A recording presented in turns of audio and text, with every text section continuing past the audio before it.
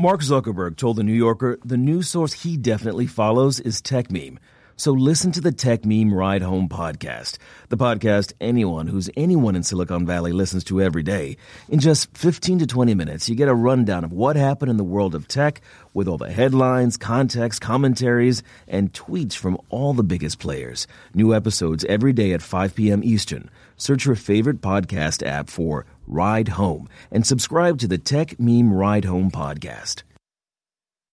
Tired of spending hundreds of dollars for prescription glasses? Zenni offers thousands of affordable eyewear styles, starting at just $6.95. No ridiculous markups, no hassles, just quality, affordable eyewear delivered right to you. Visit Zenni today at zenni.com/CNN.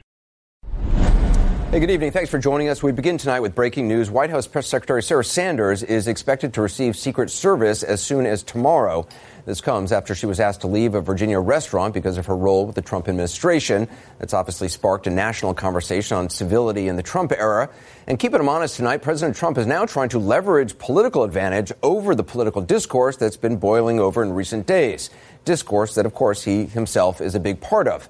Now, this evening, his campaign sent out this fundraising email to supporters.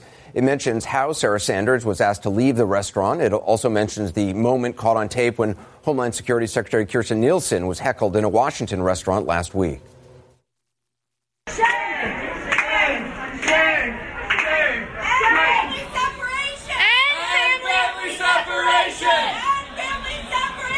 Secretary Nielsen ended up leaving the restaurant. The fundraising email also mentions Democratic Congresswoman Maxine Waters, who's come under fire for encouraging people to publicly shame members of the Trump team wherever they see them. Here's what she said at a rally on Saturday. And if you see anybody from that cabinet in a restaurant, in a department store, at a gasoline station, you get out and you create a crowd. And you push back on them. And you tell them they're not welcome anymore, anywhere. In the fundraising email requesting donations, the president states, and I quote, "The left is trying to bully and buy their way back into power, not on my watch." And later it says, "We will not be intimidated by their vicious bullying." Now, this is clearly an issue the White House wants to keep front and center. Just yesterday, Press Secretary Sanders began her briefing discussing her experience in the restaurant, which, according to a White House official to CNN, is something the president instructed her to do.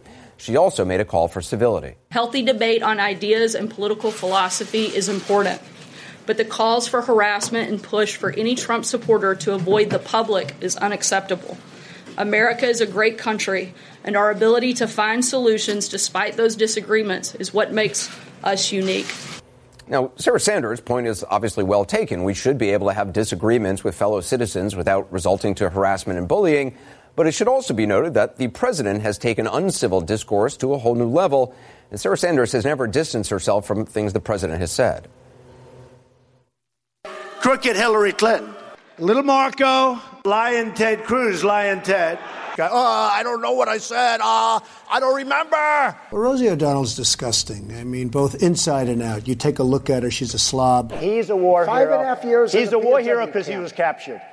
I like people that weren't captured, okay? I hate to tell you. Rocket Man should have been handled a long time ago.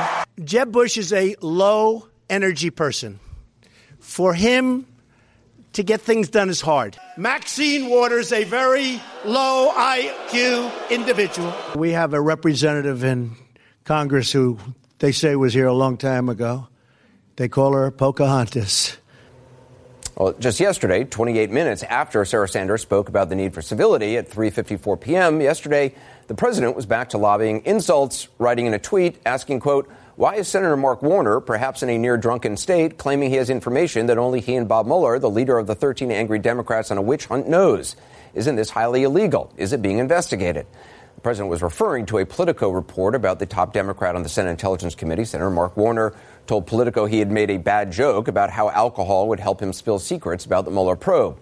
Now, the presidential insults didn't stop there. About 4 hours after Sarah Sanders called for civility, President Trump took aim at everyone from reporters to late-night talk show hosts at a rally in South Carolina. Take a look.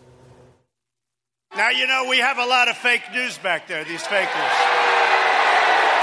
I said, I don't care. I can't stand that guy. She blamed everybody for losing the election except for one person, herself. The guy on CBS is What a lowlife. But there's no talent. They're not like talented people. This guy on CBS has no talent. Jimmy Kimmel would meet me before the election. I don't even think you'd deny it. No talent. Now I wouldn't do a show. That guy's terrible. Jimmy Fallon calls me up. He looks like a lost soul. I said, Jimmy, be a man. It's easy to demand civility from one's opponents, not so easy to demand it from oneself. Let's get the latest now from CNN's Jim Acosta, who joins us at the White House. Jim, I mean, this fundraising effort, it's totally playing right into the president's hands. It certainly is. It is going back to what I heard from a White House source who said that, listen, the White House over here, they want to put out this message that there is intolerance on the left, never mind the fact that the president, including members of his administration, have been pretty intolerant of other people's views. They've bullied people at times. But just to give you a sense of what's in this fundraising email, it talks about how Sarah Huckabee Sanders was kicked out of a restaurant. Kirstjen Nielsen, the Homeland Security Secretary, was jeered as she tried to leave a restaurant. This is from the Trump campaign trying to raise money for the president's 2020 re-election campaign. They're obviously making it very clear that they see what they believe to be harassment from the left as being a potent issue heading into the fall midterms and beyond. I mean, it is interesting, you were at the president's rally last night where he lobbed insults at everyone from Jimmy Fallon to the Prime Minister of Canada. I know you were actually on the receiving end of a good deal of incivility from those who attended the rally, which, was always encouraged by the president, often during speeches. That's right. And there were some glaring headlines from the president's remarks going after Jimmy Fallon, as you said, and talking about a whole host of different topics. One thing that we didn't really focus on is he once again referred to us as fake news and the enemy of the people. He once again referred to the press as the enemy of the people. Anderson, I've seen this at countless Trump rallies where he just whips people up into a frenzy. And so it was no surprise to me when I walked into that rally yesterday evening, hours before the president took the stage, that there were people coming up to me, elderly women coming up to me and taunting us and saying all sorts of terrible things. But, Anderson, one thing I did find throughout the evening is that there were people who would come up to us and say, listen, I'm sorry about what's happening to you. And one man actually at one point asked if anybody would lend him a chair. I gave him his chair. This chair, and he came back with his mother and said, thank you for helping us out. My mother really appreciates it. And so, Anderson, I think what happens often is that when people see us as who we are, human beings, they sort of lower the hostility level. But no question about it, I think when it comes to civility in this country, it starts at the top. The president has to set the right example for the rest of the country. Jim, thanks very much. You bet. A lot to discuss with legendary journalist Dan Rather, host of Access TV's The Big Interview, also legendary political consultant, Stuart Stevens. Stuart, thanks for being with us, and Dan as well. Dan, you wrote on Facebook today, President Trump and the GOP bemoaning a lack of civility is a hypocritical farce. It spurs an almost uncontrollable bout of forehead slapping in disbelief. Can you just explain what you mean? Well, I think what you showed at the top of the show would be the best explanation. Here is a president who has specialized as part of his success, bullying. Look, incivility takes many forms. And to make any comparison between what is happening, say, in an obscure restaurant somewhere with the kind of, I hate to say it, but lies, corruption, immoral acts like ripping children from their mothers, and to equate that with something that happened at a restaurant is a hypocritical farce. That, look, let's stop for a moment, put this in perspective. Who lit the fires of hate and incivility that we're now seeing going up everywhere? It began with the Donald Trump's campaign. It began with his presidency. It's an indisputable fact. I know there are going to be people who say, well, it's biased to say that, but the facts support that. In word and deed, he has not put a tone of civility on the presidency. Now, those in power, those are the power of the state, those are the power of the presidency, should be held to a higher, much higher standard than everybody else to set an example. Stuart, though, is it right, though, or is the rational response to incivility from a leader incivility on the other side? Well, the problem with civility and incivility is that it starts and it's hard to stop. I mean, bad gets worse pretty quickly. And I think it's very much, if you think of a sports team, if you go to a game, hockey game and everybody's fighting. The crowd gets more into it. Civility has to start with those on the field, and in politics, it's those in office. And I agree with Dan. I think that the president, when he ran for office, set a new low in incivility. I mean, he accused cabinet member of being a child molester. He accused Ted Cruz of being involved in the Kennedy assassination, attacked Senator Cruz's wife. And I think once you start there, it's just where do you go? And there has to be sort of a stoplight with civility. And I think that political leaders have to be there to say that. And if people just start ignoring stoplights, you end up like Rio. Traffic, it just goes everywhere. And it has to be self-imposing. And it's a very difficult thing to make rules about. You just have to sort of feel it and know it. And I think there's a lot of people involved in politics that really don't like what's happening now, that wince when they see this stuff. But they're not speaking up, really. I mean, unless the ones who are leaving office on the Republican side speak up, but you don't hear a lot of other voices. No, well, it's worth remarking, I think, Anderson, that it's an ancient playbook of autocrats and authoritarian leaders to deliberately try to provoke an emotional response from people. And you're seeing some of that now. The Maxine Waters thing, in my personal opinion, was a tactical, if not a strategic mistake on her part, because it was just the kind of reaction to Trump's acts that he wanted. Right. Yeah, in fact, I mean, they're fundraising off it tonight, so clearly it's an issue that the president feels, and he encouraged Sarah Sanders to start off, from what we're told by White House officials, to start off the briefing with her talking about her personal experience with the restaurant, which is an extraordinary thing when you think about it. That's what's being discussed at a White House briefing. I think you're exactly right. It's a diminishing of the office, I think. I mean, I think what happened to Sarah Sanders is very unfortunate. But if you're Press Secretary of the United States, President of the United States, off your official account, you can talk about anything. You can talk about hunger. You can talk about Iraq war. You can talk about threat of nuclear Iran. And to talk about what happened to you at a restaurant, I think it just diminishes it. And it's sort of this victim shopping. Now, Republicans used to be against this. Used to be the party of personal responsibility. Used to say that we had to go out and look for trivial things to become victimized, made it diminish those who truly were victims. And I think we were right then, and I think we're wrong now to get out there and say, who can offend me the most? You end up like some sort of like awful soccer team where everybody's flopping around instead of just playing the game. Well, the thing is, I'm sorry, Pat, but it's always important to see things from 30,000 feet, to use the cliche, or as we say in television, to take the wide shot. Mm-hmm. This is not so much about policy, President Trump's policy. It's about the heart and soul and character of the country. It's about who are we now? What have we become?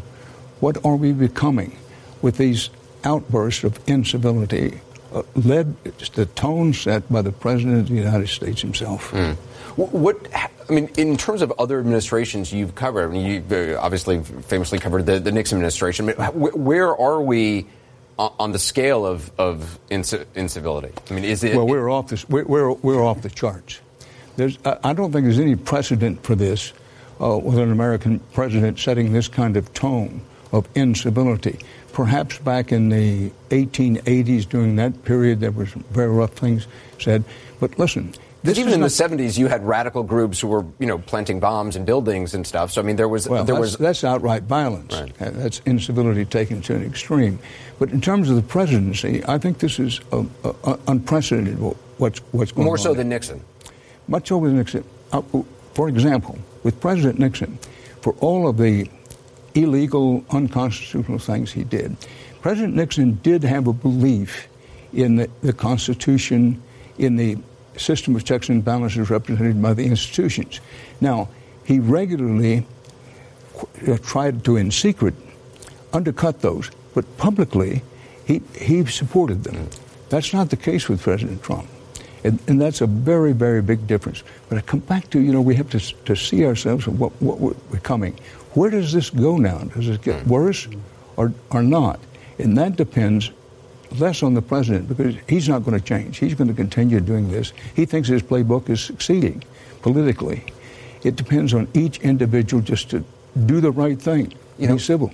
General Michael Hayden has been on the show, and he and I talked about the thin, what he calls the thin veneer of civilization. Mm-hmm. He uses the example of Sarajevo, multicultural city, You spent time there during the war that fell apart. Do you worry about where this is heading for us? Sure. I think you see it in schools where you have kids that are getting bullied more. You have it just in sort of public dialogue. I mean, you often have this sense with Donald Trump that you're listening to the Nixon tapes, the sort of private side, but it's public. There's not a filter there. And there's something about that that's sort of mesmerizing to see. Like, what is he going to say next? And what is he going to do? But I think that the role of the president has to be to set a higher standard. It has to be something that you aspire to. I mean, historically, it's always been. Now, a lot of time in their private life, they didn't hold up to that. Certainly true, like in the Kennedy administration. But you still, I think it's important to have role models. I am very old-fashioned about that. And to think that the presidency stands for aspirationally what is the best of us.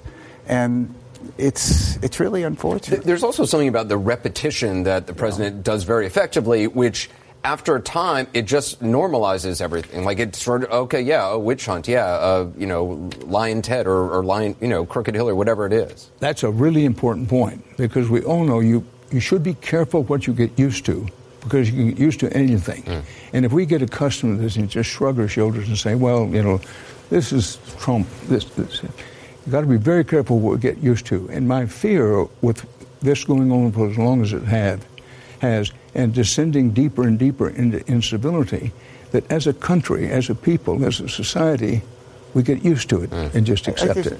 Think how difficult it must be for a teacher to tell a 17-year-old not to do something that the president's doing. Yeah. Stuart Stevens, Dan Rather, good to talk to you. Thank you both. Appreciate it. Dan Rather, Stuart Stevens, thanks very much. Up next, a victory for the president. The Supreme Court upholds his travel ban. It's not the version he said from the beginning that he wanted. We're keeping him honest on that next. Also later, new details on the status of the effort to reunite kids and their parents separated at the border. The information is hard to come by. We'll give you the latest numbers ahead. Tired of spending hundreds of dollars for prescription glasses? Our friends at Zenni Optical offer a huge variety of high-quality, stylish frames and state-of-the-art optics starting at just $695. You can get multiple frames with this great pricing for less than one pair elsewhere. Start building your eyewear wardrobe from the comfort of your own home at Zenni.com. With the latest trends in eyewear available in hundreds of frame styles and materials, there isn't a better way to change it up for every season. Plus, Zenni offers prescription sunglasses at incredible prices. Visit Zenni today at Zenni.com/CNN. That's ZENNI.com/CNN. Tonight, we're keeping him honest with a court victory for the president and a reminder of his goal from the beginning for, quote, total and complete shutdown of Muslims entering the United States until our country's representatives can figure out what the hell is going on. Today, the Supreme Court ruled 5-4 along partisan lines to uphold the travel ban, or at least the third version of the travel ban, which the president himself once dismissed as a watered-down and politically correct version. Watered down, that is, from the initial goal that he made crystal clear before he was elected when he said that, quote, in December 7th, 2015, that I just referenced. Donald J. Trump is calling for a total and complete shutdown of Muslims entering the United States until our country's representatives can figure out what the hell is going on.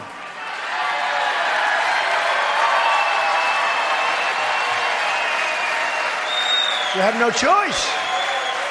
We have no choice. Well, confusion was a hallmark of the travel ban from that point forward, with him later saying it was just a suggestion. And then after he was elected, he signed an executive order banning entry for 90 days for citizens from 7 Muslim-majority countries and indefinitely stopping refugees from Syria. Now, that was met with protests at airports in the United States, and the court battle started with judges in New York and Massachusetts temporarily blocking parts of the order. When acting Attorney General Sally Yates didn't defend the travel ban, the president fired her. 2 months later, there was a revised travel ban, which also was blocked. In the federal court decisions, there were references to statements that the president and his advisors made, including that initial promise for a complete and total shutdown, and something else he said on this program back in March of 2016. I think Islam hates us. There's something there that there's a tremendous hatred there. There's a tremendous hatred. We have to get to the bottom of it. There is an unbelievable hatred of us. In Islam itself? You're going to have to figure that out, okay? You'll get another Pulitzer, right? But you're going to have to figure that out. But there is a tremendous hatred, and we have to be very vigilant. We have to be very careful, and we can't allow people coming into this country who have this hatred of the United States. I guess the question is... And of people that are not Muslim. I guess the question is there a war between the West and radical Islam, or is there a war between the West and Islam It's itself? radical, but it's very hard to define. It's very hard to separate because you don't know who's who. Then candidate Donald Trump saying that Islam hates us with what he called an unbelievable hatred. Now, the version of the travel ban the Supreme Court upheld today is not a ban on all Muslims, as the president initially said he wanted. It restricts to varying degrees entry from 5 Muslim-majority countries, Iran, Syria, Libya, Yemen, and Somalia, as well as 2 non-Muslim majority countries, North Korea and Venezuela. Its point and its efficacy are not to make America safer. Those are issues that can and will be debated. Its success in the Supreme Court is largely due to Justice Department attorneys vetting and cleaning up what you just heard the president say he hoped to do from the start to ban Muslims. Joining me is Senator Richard Blumenthal, Democrat from Connecticut, a member of the Judiciary Committee. So, Senator, I know you opposed the Supreme Court ruling. This clearly was a legal and political victory for the president. There's no denying that. You would agree. It was a victory for the president, but not for America. And I say with sadness, as a former law clerk to the United States Supreme Court, Justice Harry Blackmun, as a litigator and law enforcer who's argued cases before the Supreme Court, I have great reverence and respect for the court as an institution. But today it essentially abandoned its constitutional responsibility to look at that animus, that improper motivation that was so obvious in those statements that you just very dramatically played. And the abandonment of that responsibility may seem like a victory for Donald Trump, but it's really a grave injustice and defeat for America. But the policy itself is different than what the president initially intended, and those Supreme Court justices who supported it believed it was correct under the wide powers of the presidency to keep this country safe. Those who opposed it and dissented from the majority viewpoint seem to focus on the president's prior remarks as a civilian, as a candidate. And very important, Anderson, he has never disavowed those past statements. He has never said that they were wrong or that he wanted to abandon them. And number 2, it took him 3 tries to get it right. There were 3 iterations of this so-called ban. And the Supreme Court chose to look only at the last one. There was a lot of hand-wringing and disapproving, head-shaking. But think of it this way. If an employer said, women are bad workers, and I'm going to fire bad workers who are women, and then he fired 5 women, not all the women who work for him, and maybe he fired a man too, it would not be okay, no matter what he said afterward. The president here has not included all Muslims in the ban, and he's included North Korea, which is not a Muslim nation. But the animus and the motivation are clearly there, and that's what the Supreme Court should have paid attention to. Yeah, Venezuela as well. You called on Congress to act to reverse this. You said, quote, we will legislate this ban out of existence. How would that even work exactly, considering this was a Supreme Court ruling, and obviously Democrats are not in the majority?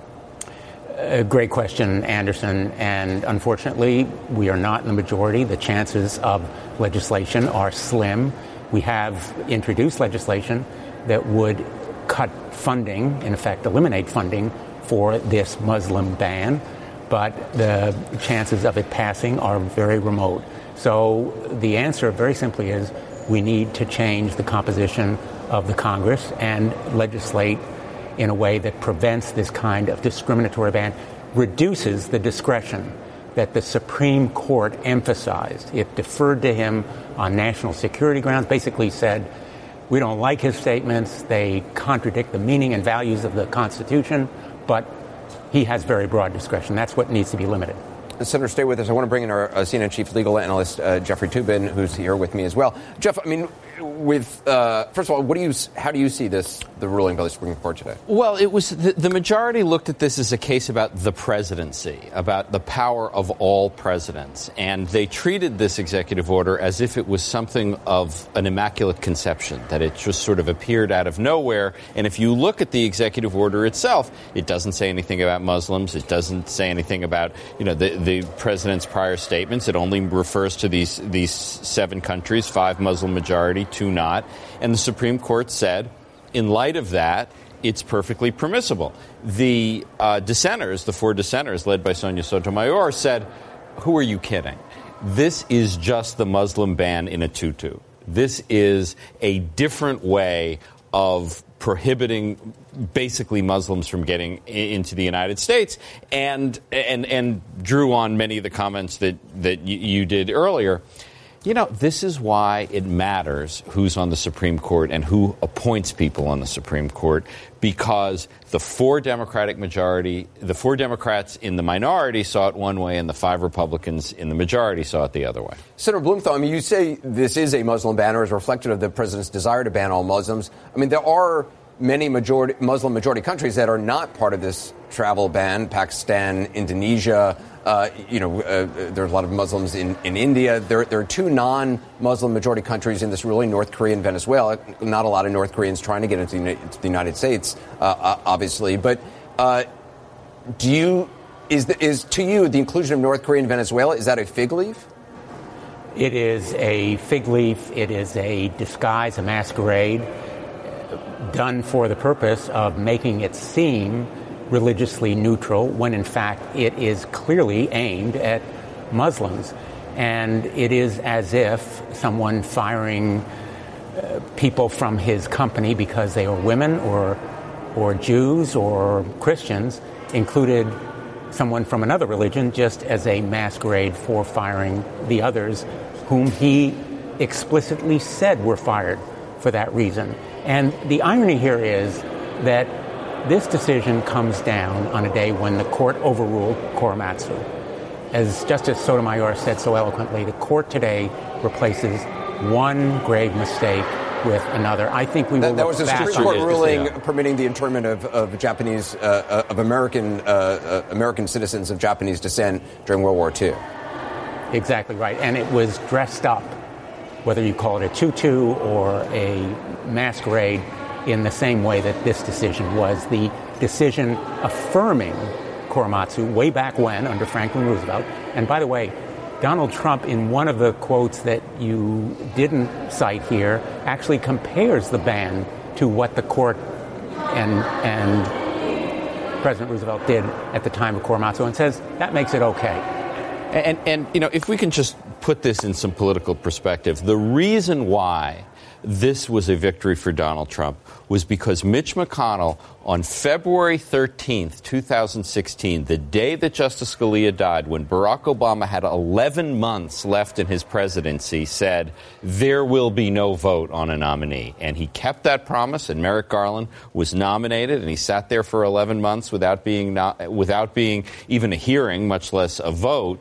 And that seat went to Neil Gorsuch, who has voted down the line, not just with Samuel Alito, but with Clarence Thomas, the most conservative member of the Supreme Court. And that's why Donald Trump won this lawsuit, and he won another suit about abortion rights today. That is ultimately the reason this case came out the way it did. Senator Blumenthal, thank you very much. Appreciate your time. Coming up, much more on what Jeff just mentioned. The tweet from Senate Majority Leader Mitch McConnell's campaign today, a tweet with only a photo and no words, sums up a great deal about Republican reaction to today's Supreme Court ruling. Remember, to create an ad like this one, visit purewinning.com/CNN.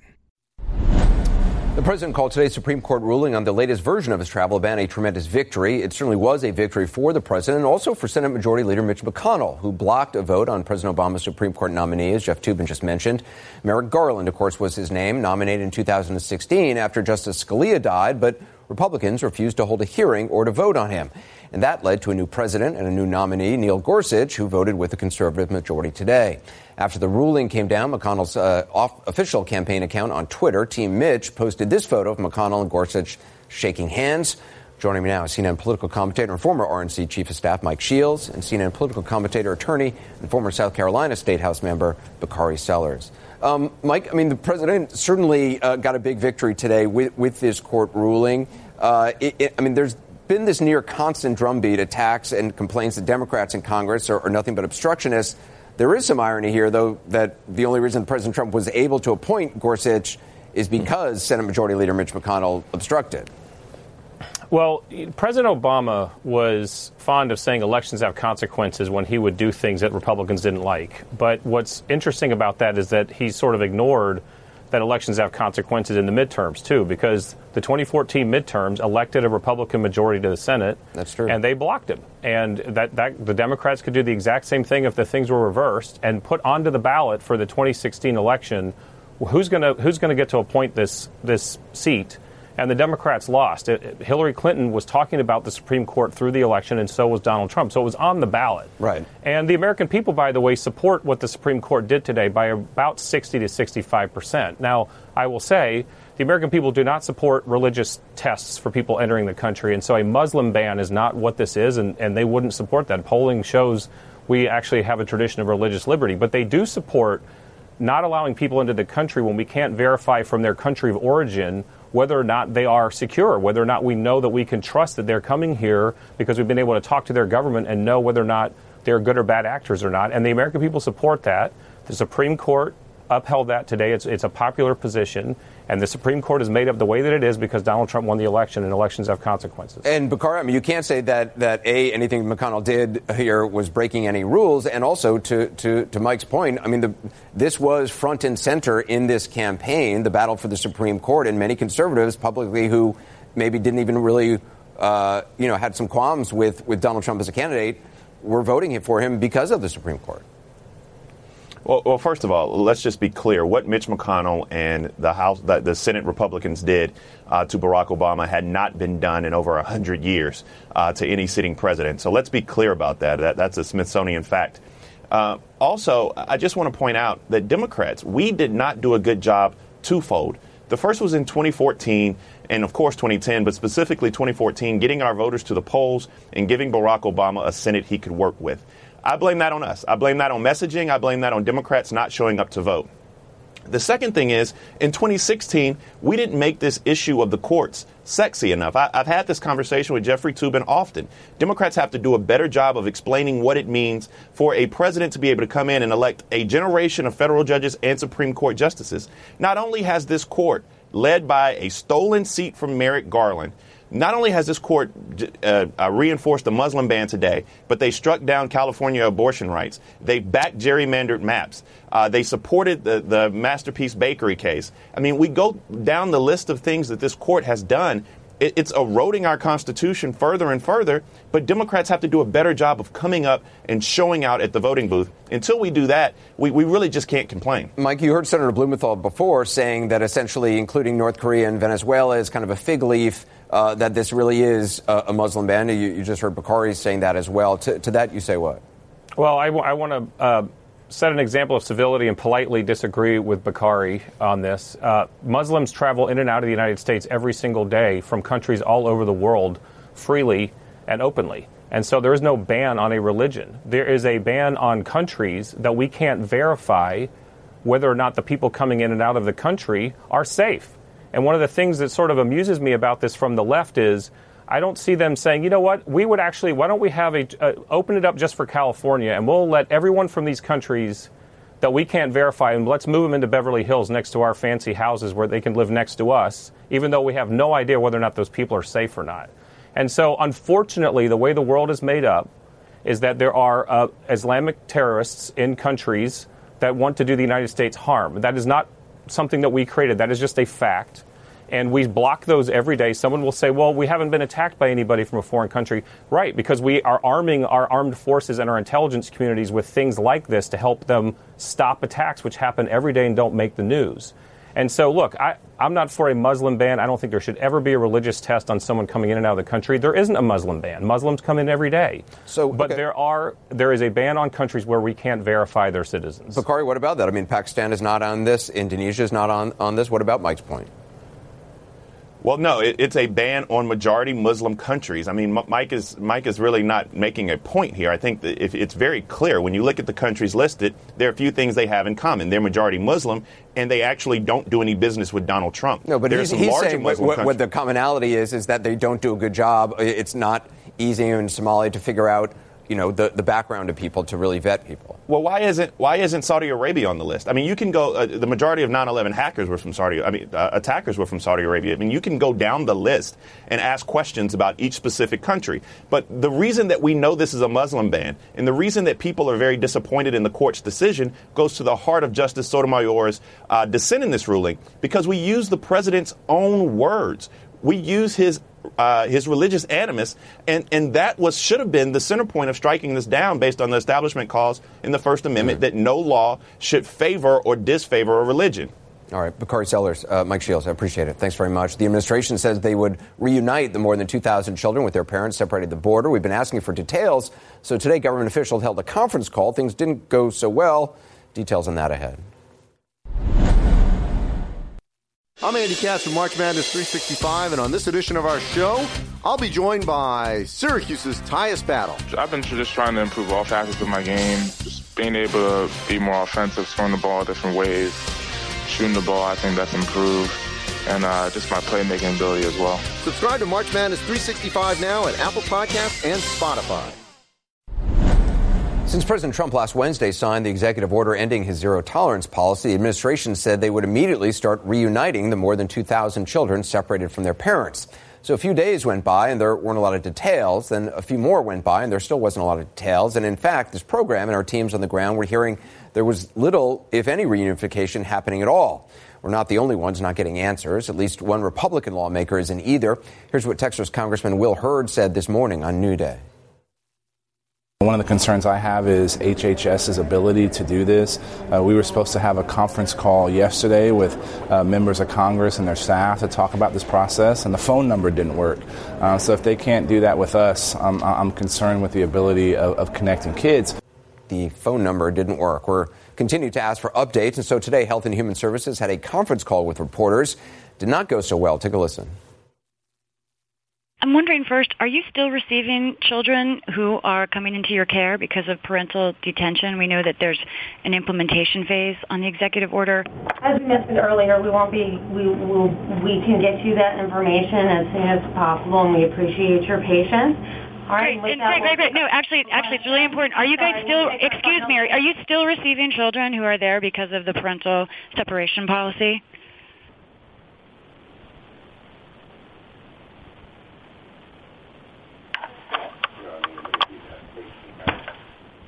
I believe we've answered you gave us 3 questions. We responded to your question, and I asked that you send that to media@hhs.gov. I'm so sorry. I didn't hear an answer to your final question.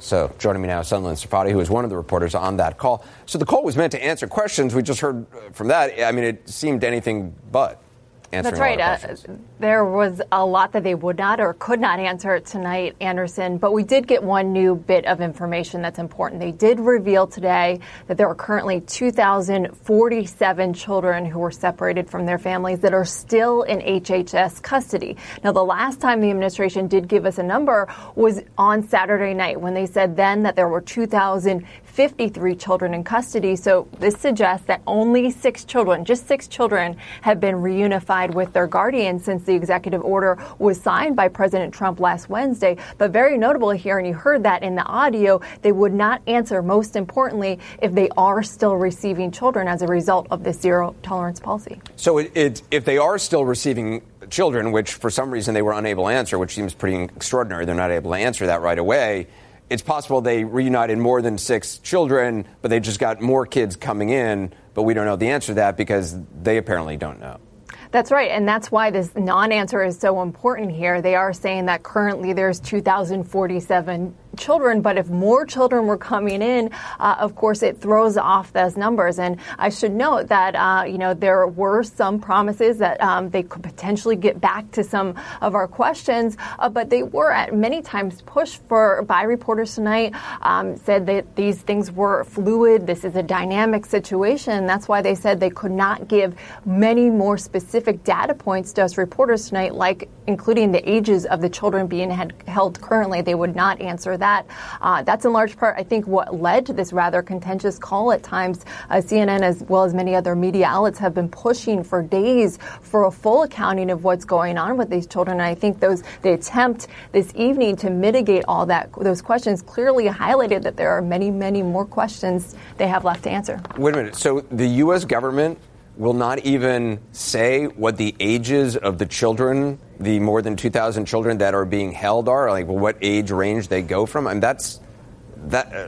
mean, that's incredible.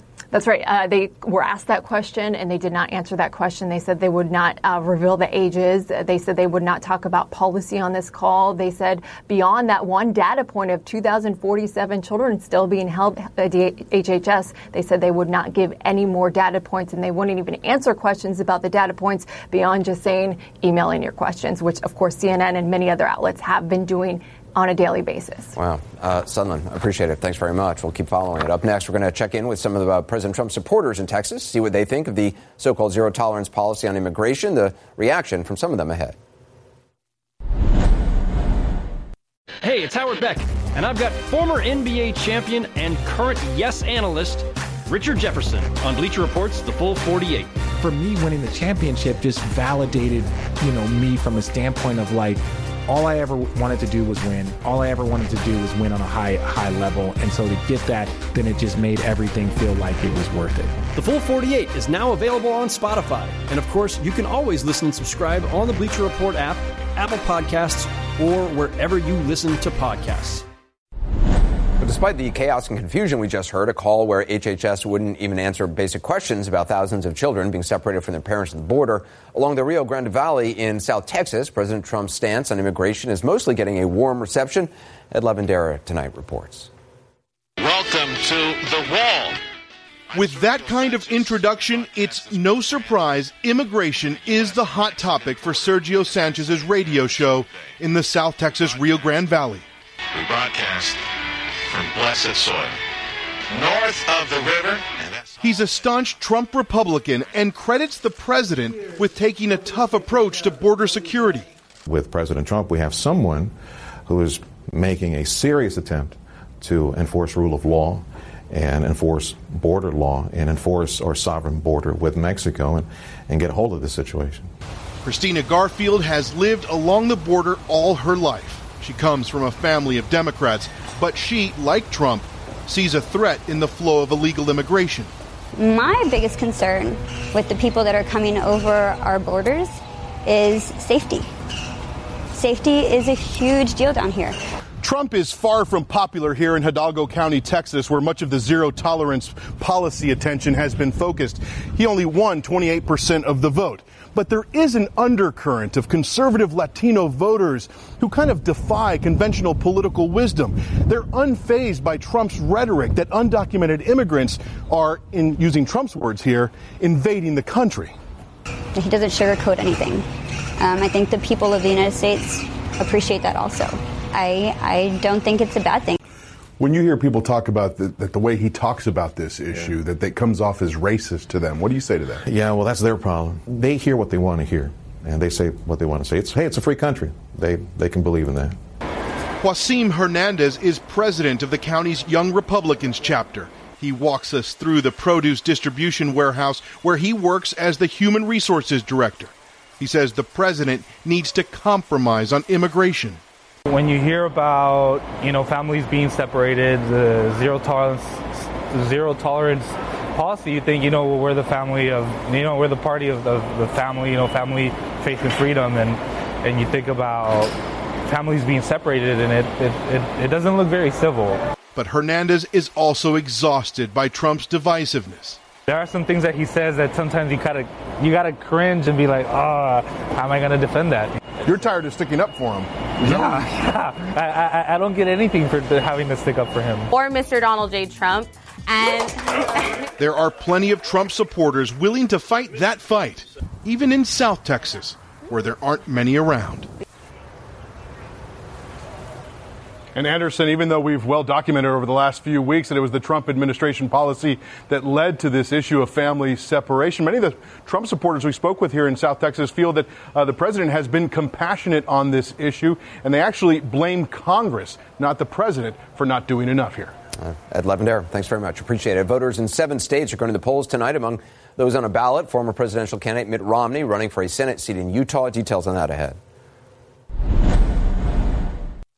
So many people around the world depend on CNN's quality reporting, and now they have an incredible online store with clothes, gear, and gadgets. Right now, you can get 15% off your purchase. Just visit store.cnn.com, and when you're checking out, enter the code CNN Podcast, just one word, and get a 15% discount. It's that simple. That's store.cnn.com.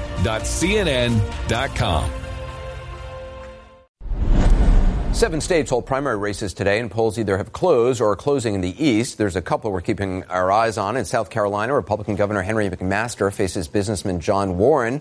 President Trump was in South Carolina last night campaigning for McMaster. Polls closed at 7. Right now, McMaster is up by about 10 percentage points, with more than 50% of precincts reporting.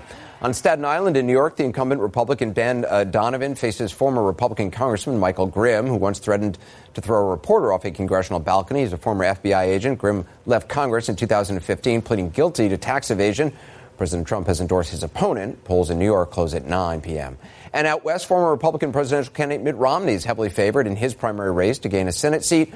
Polls close there at 10 p.m. Eastern Time. We'll, of course, track all the races and more throughout the night, so stay tuned for that. That's it for us. Time to hand it over to Chris. Cuomo Primetime starts now. Chris? Are you ready to learn how to build a better consulting or professional services company? Then download the Liston.io show for the best sales and marketing advice so you can deliver your services to the people who need you the most. On the show, I'll be interviewing the smartest people in the industry to share what they know about building a better consulting business. I'll also give you episodes where I tell you specifically how to sell your services with confidence and how to transform into an influential leader in your industry. Your happy clients probably want to help you. It's too hard for them right now. You're asking them to do too much of the selling that you should be doing. Yeah, it's going to move. It's going to change. It's going to disrupt you at some point in time. Your most loyal clients are your most profitable. Ready to learn how other people are building the consulting company you've always wanted? Download the Liston.io show, spelled Liston.io, wherever you get your podcasts. Before you go, we wanted to let you know that we just launched the ability for anyone to advertise on CNN Podcasts. You're just a few clicks away from reaching millions of people in a way that you never have before. Advertise for a business, event, or kick off an awareness campaign for your brand. Start today at purewinning.com/CNN. Integrating podcasts into your marketing mix has never been easier. Go to purewinning.com/CNN to get started.